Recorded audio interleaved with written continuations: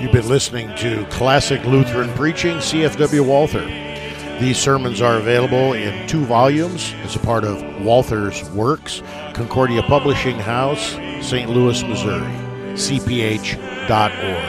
We thank you for tuning in, and we pray that God's Word has and will continue to be a great blessing in your life.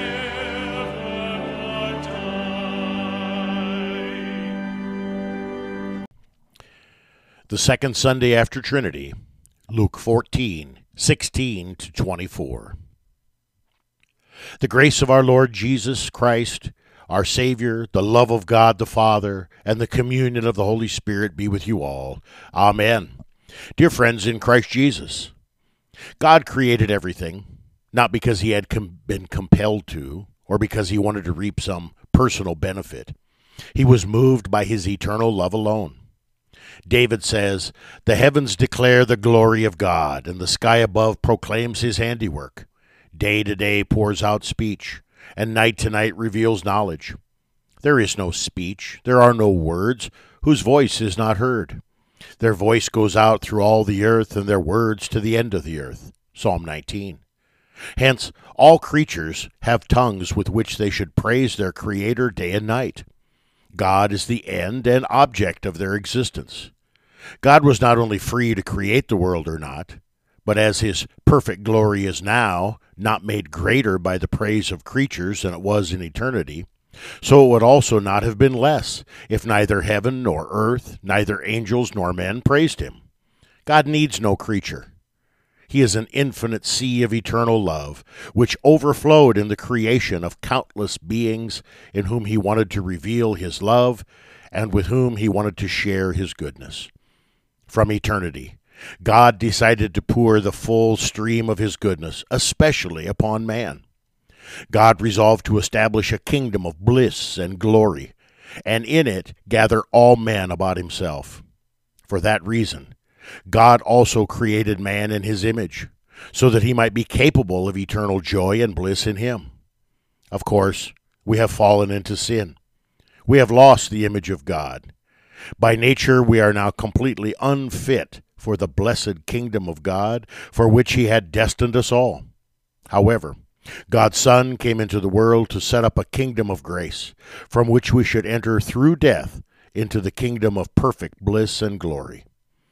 If one is not first a subject of Christ's kingdom of grace, he will not come into that perfect, blessed kingdom.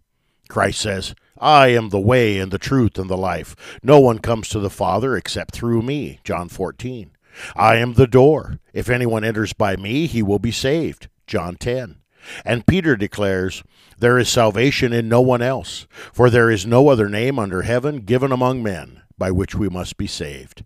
Acts 4:12. Paul teaches that the kingdom of Christ on earth will someday ascend into the kingdom of the triune God in heaven, when he writes in 1 Corinthians 15, "For as in Adam all die, so also in Christ all shall be made alive, but each in his own order. Christ the firstfruits, then at his coming those who belong to Christ. Then comes the end, when he delivers the kingdom to God the Father, when all things are subjected to him. Then the Son himself will also be subjected to him who put all things in subjection under him, that God may be all in all." You see, there is only one city of God in heaven and on earth. Whoever wishes to live within its walls in heaven must live on earth within its suburbs. There is only one temple of God here and there. Whoever wishes to enter there into the Holy of Holies must here enter into the vestibule of grace. There is only one kingdom of God in this world and in the kingdom to come. Whoever wants to share in the glorious entering into the capital of this kingdom, the heavenly Jerusalem, dare not here remain a guest and a stranger in Christ's kingdom. He must, even in this world, be a citizen with the saints and of God's household. When Christ publicly began his work, his first word, therefore, was, "Repent, for the kingdom of heaven is at hand." Matthew 3, verse 2. This invitation to enter into Christ's kingdom has often been sent to us as well. Have all of us accepted this invitation? Have all of us left the world? Is sin no longer our queen? Does Christ the Lord rule us all? Have all of us accepted the gracious call of the gospel? Can all of us, without the contradiction of our conscience, say with Paul, "Our citizenship is in heaven, and from it we await a Savior, the Lord Jesus Christ." Philippians 3, verse 20. Alas, we must fear that for too many the call, "Come, for everything is now ready," does not yet live in and move their hearts. They have not as yet, in faith, begun to set foot upon the way to the heavenly land. That none of us may be left behind, let us hear why we should not let anything hinder us from entering into Christ's kingdom. The text for our sermon today, Luke 14:16 to 24. But Jesus said to him, "A man once gave a great banquet and invited many. At that time for the banquet, he sent his servant to say to those who had been invited, 'Come, for everything is now ready.' But they all alike began to make excuses. The first said to him, 'I have bought a field, and I must go out and see it. Please have me excused.' And another said, 'I have bought 5 yoke of oxen, and I go to examine them. Please have me excused.' And another said, 'I have married a wife, and therefore I cannot come.' So the servant came and reported these things to the master. Then the master of the house became angry and said to his servant, 'Go out quickly to the streets and lanes of the city, and bring in the poor and the crippled and blind and lame.' And the servant said, 'What you commanded has been done, and there is still room.' And the master said to the servant, 'Go to the highways and hedges, and compel people to come in, that my house may be filled. For I tell you, none of those men who were invited shall taste my banquet.'" So far our text. Christ here compares the calling of men into his kingdom to an invitation to a great banquet. He also points out that, unfortunately, many of the invitations are not accepted. Others must first be earnestly pressed to accept. Let us therefore consider, why should we not allow neither the world nor sin to hinder us from entering Christ's kingdom? Why not the world, and why not sin? In our gospel, Christ begins with the words, "A man once gave a great banquet." By the picture of a great banquet, Christ presents his kingdom of grace. He wishes to say that, through sin, men have fallen into spiritual death, for the wages of sin is death. Now, if God had not had mercy on them, they would have had to go into eternal ruin. However, God took care of man. Even from eternity, he had decided to prepare a great, wonderful banquet to feed their souls with the bread of life. This would satisfy the hunger of their souls, guard them from death, and keep them to eternal life. God decided to send his Son into the world. Through him, reconcile the sinful world to himself, earn grace, righteousness, life, and salvation, and let heaven be opened. Whoever would believe in Christ would enjoy here in time and hereafter in eternity all these benefits that have been won by him. When Christ continues, "and invited many," he means that God, immediately after the fall into sin, invited all men into his Son's kingdom of grace when he revealed to them that a Redeemer would come to crush the head of the serpent.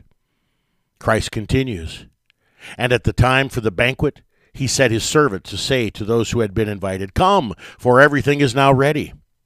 But they, all alike, began to make excuses. The first said to him, 'I have bought a field, and I must go out and see it. Please have me excused.' And another said, 'I have bought 5 yoke of oxen, and I go to examine them. Please have me excused.' And another said, 'I have married a wife, and therefore I cannot come.'" Christ describes how the Jewish people, invited through the prophets in the Old Testament, received the new invitation to believe the gospel. This invitation was extended at that time of the coming of Christ when, we might say, the table was finally set. They excused themselves, one after another. Nothing else than the things of the world hindered the majority. My friends, it was not only during biblical times that people excused themselves from Christ. For do not the majority even now decline the invitation of the gospel? And why? Why do most of today's Christians want to hear nothing of the preaching of Christ? Why would they rather hear the wretched teaching of morals and ethics? Why do so many not want to hear the call, "Repent, for the kingdom of heaven is at hand"?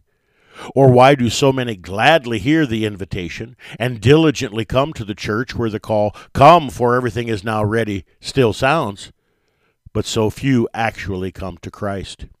Why do so few decide to surrender completely to Christ?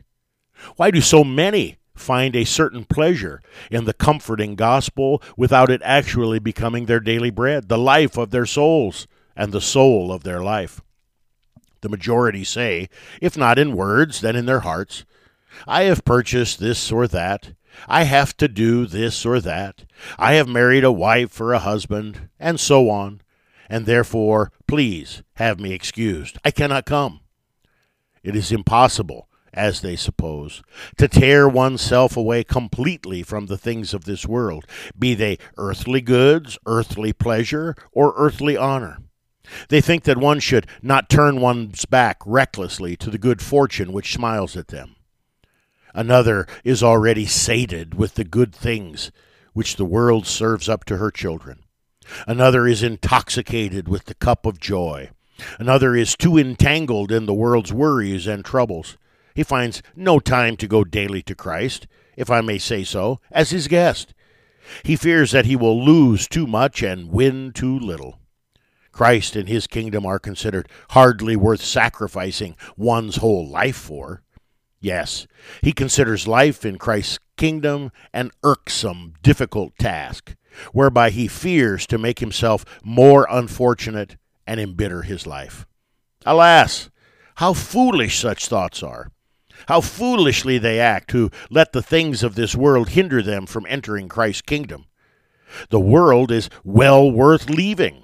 The kingdom of Christ is well worth sacrificing everything for, in order to squeeze through the narrow gates of this kingdom. For what is life in this world? It is, as Christ describes, the joy and care of field, cattle, wife, and child. As Moses writes, the years of our life are 70, or even by reason of strength 80, yet their span is but toil and trouble. They are soon gone, and we fly away. Psalm 90, verse 10.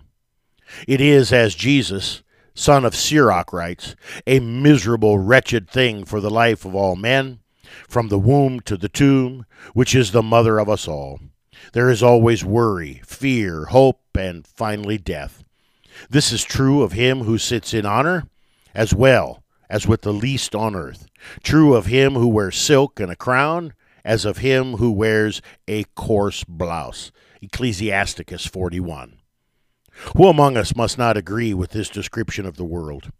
Merely look back on your life. Must you not admit that true fortune is youth's empty, hopeful dream, which never goes into fulfillment? Must you not acknowledge with Solomon, vanity of vanities, all is vanity? Ecclesiastes 1.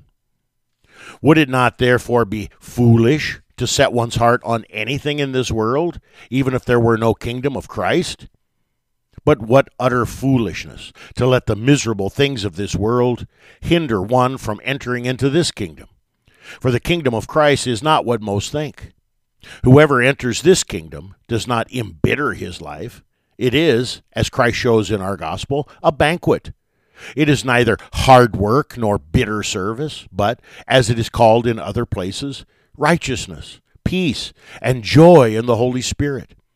Whoever dismisses the world and sets his heart on Christ discovers that God is a gracious and friendly Father who will not remember his sins in eternity, who removes all care from his heart, who lets him live in his home, eat at his table, and drink of his cup, and thus daily and richly provides and refreshes him body and soul.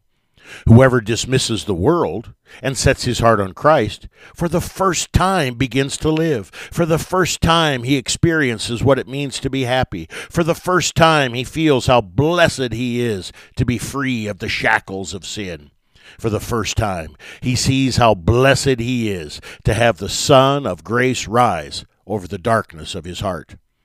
To be sure, As long as a person is bewitched by the world, he just cannot believe that one is better off in Christ's kingdom than in the world, that a Christian is inexpressibly more fortunate than even the most fortunate child of the world. However, you who are not yet able to believe that, preferring the world and its things to the kingdom of Christ and his joy, if you should experience just one day what Christians experience, you must certainly never long to return to the world, but say with David, "How lovely is your dwelling place, O Lord of hosts! My soul longs, yes, faints for the courts of the Lord. My heart and flesh sing for joy to the living God. For a day in your courts is better than 1,000 elsewhere. I would rather be a doorkeeper in the house of my God than dwell in the tents of wickedness." Psalm 84. Yes, you would cry out with Paul, "But whatever gain I had, I counted as loss for the sake of Christ. Indeed, I counted everything as loss because of the surpassing worth of knowing Christ Jesus, my Lord." Philippians 3. If you children of the world do not want to be coaxed into Christ's kingdom by being shown how fortunate you could be, then hear what else Christ says in order to frighten you. He says, "So the servant came and reported these things to his master. Then the master of the house became angry and said, 'I tell you, none of those men who were invited shall taste my banquet.' If one despises Christ's table of grace now, he will find no heavenly table set for him. If one does not enter into Christ's kingdom of grace now, he will not enter the kingdom of glory. Yes, in as friendly a manner as Christ here coaxes all to his banquet, in so wrathful a manner will he there hurl those from whom he despised his friendly invitation, preferring the miserable things of the world to his heavenly pleasures and joy, which he so bitterly earned for us all. All mercy will end. Christ will say to them, 'You have despised me, the bread of life, so go and die forever and eat the bread of sorrow. You despised the cup of my grace, which I held out to you, so drink the cup of my wrath. You despised my blessing, so now bear my eternal curse. You despised my heaven, so now go into your hell.'" Christ shows us not only why the things of this world should deter us from entering into his kingdom, but also why we should not let our sins hinder us. Universal experience shows that as long as a person does not know what it means to confess, "I am a sinner," so long he supposes that he does not need Christ's kingdom of grace. He believes he can stand before God with his own righteousness. Or he supposes that the kingdom of Christ is not a big enough inducement to deny himself and leave the world which he holds so dear. If, however, through God's grace and the enlightenment of his Holy Spirit, it becomes clear what God can and must demand of him, and how matters stand with him without Christ, if the sin of his past life, the filthiness of his own righteousness, the corruption of his heart, the great debt he owes God, and the complete right of God to punish him in time and eternity becomes clear to him, then he usually becomes foolish and despondent. He does not try to enter into Christ's kingdom of grace through faith and find comfort in him as his reconciler and Savior. He supposes that he must first better and cleanse himself. He must offer something in order to move Christ to receive him. Christ would be ashamed of him as he is now, and would pour upon him only his wrath. God could not possibly, without further ado, forgive such a great sinner everything and receive him as his child. As little as a filthy beggar who has insulted, dishonored, and mocked a king dare attempt to enter as he is into the king's banquet hall as a guest, so little and so much less dare he try to appear at the great supper of God's Son as a vile, unclean sinner. These are his thoughts. What does Christ say to that? He continues in his parable in our text. Then the master of the house became angry and said to his servant, "Go out quickly to the streets and lanes of the city, and bring in the poor and crippled and blind and lame." And the servant said, "Sir, what you commanded has been done, and there is still room." And the master said to the servant, Go out to the highways and hedges, and compel people to come in, that my house may be filled. Christ shows us that the invitation to enter his kingdom was at first a general one directed to all the Jews. The rich, however, had despised this invitation. Now the gospel would be preached particularly to the poor and miserable. After the Jews would have rejected the gospel, his servants would invite the heathen. Christ thus reveals the true nature of his kingdom.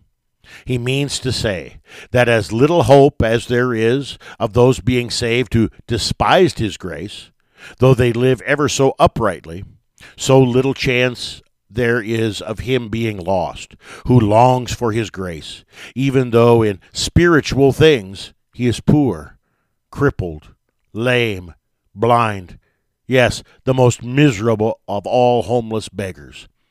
If he is ever so poor in all good works, ever so incapable of doing any good, and ever so unclean, if he is ever so far distant from God, has committed ever so many sins, has sinned ever so often, and ever so seriously, and ever so long, in other words, even if he is an ever so great, miserable, yes, infamous sinner, of whom all men are ashamed, who is rejected by all, comforted by none, to whom the hope of salvation is refused by all, and damnation is pronounced, he should not be lost.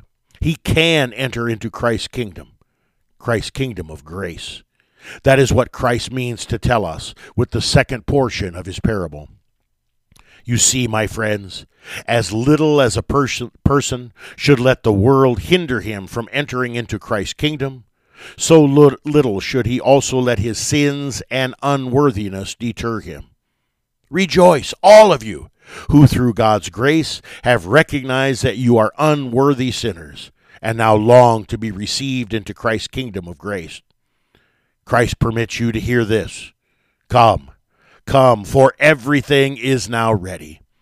Yes, he compels his servants to compel you to come in. Do not listen to the voice of your heart, which wants you to refuse his grace. Your heart is not your judge, but the word of God is, that says to you, Come, for everything is now ready. Do not let the law frighten you. Do not let the fact that you read in God's word how much God demands of men and how severely he punishes all sinners make you despondent. The law has no right over those who flee to Christ, because Christ is the end of the law for righteousness to everyone who believes. Romans 10, verse 4. Do not become frightened if Satan shoots his fiery thought that your sins are too great, or that you have sinned too long, or that you have fallen away again too often. The words, Come, for everything is now ready, shall continue until judgment day, and therefore until your last hour. If it is spoken to you, and you recognize your sins, this includes you. You can and could come and receive grace upon grace. Now, perhaps many people will say, I would gladly come, but I am afraid that I lack the most necessary thing, a true living knowledge of my sins. You who complain thus, bear in mind that man should find grace not through the knowledge of his sins, but through faith in Christ. It does not depend upon the degree of the knowledge of your sins. If without playing the hypocrite, you can only say that you know that you are a completely unworthy sinner, who can be saved only by grace, do not wait, but hurry, that you may save your soul. Come, for everything is now ready. Perhaps another says, I fear that I may deceive myself.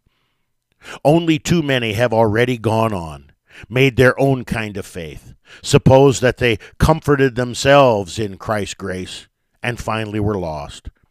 This is true indeed. They were not lost because they had actually found comfort in Christ, but because they thought they did, and therefore did not really turn to Christ.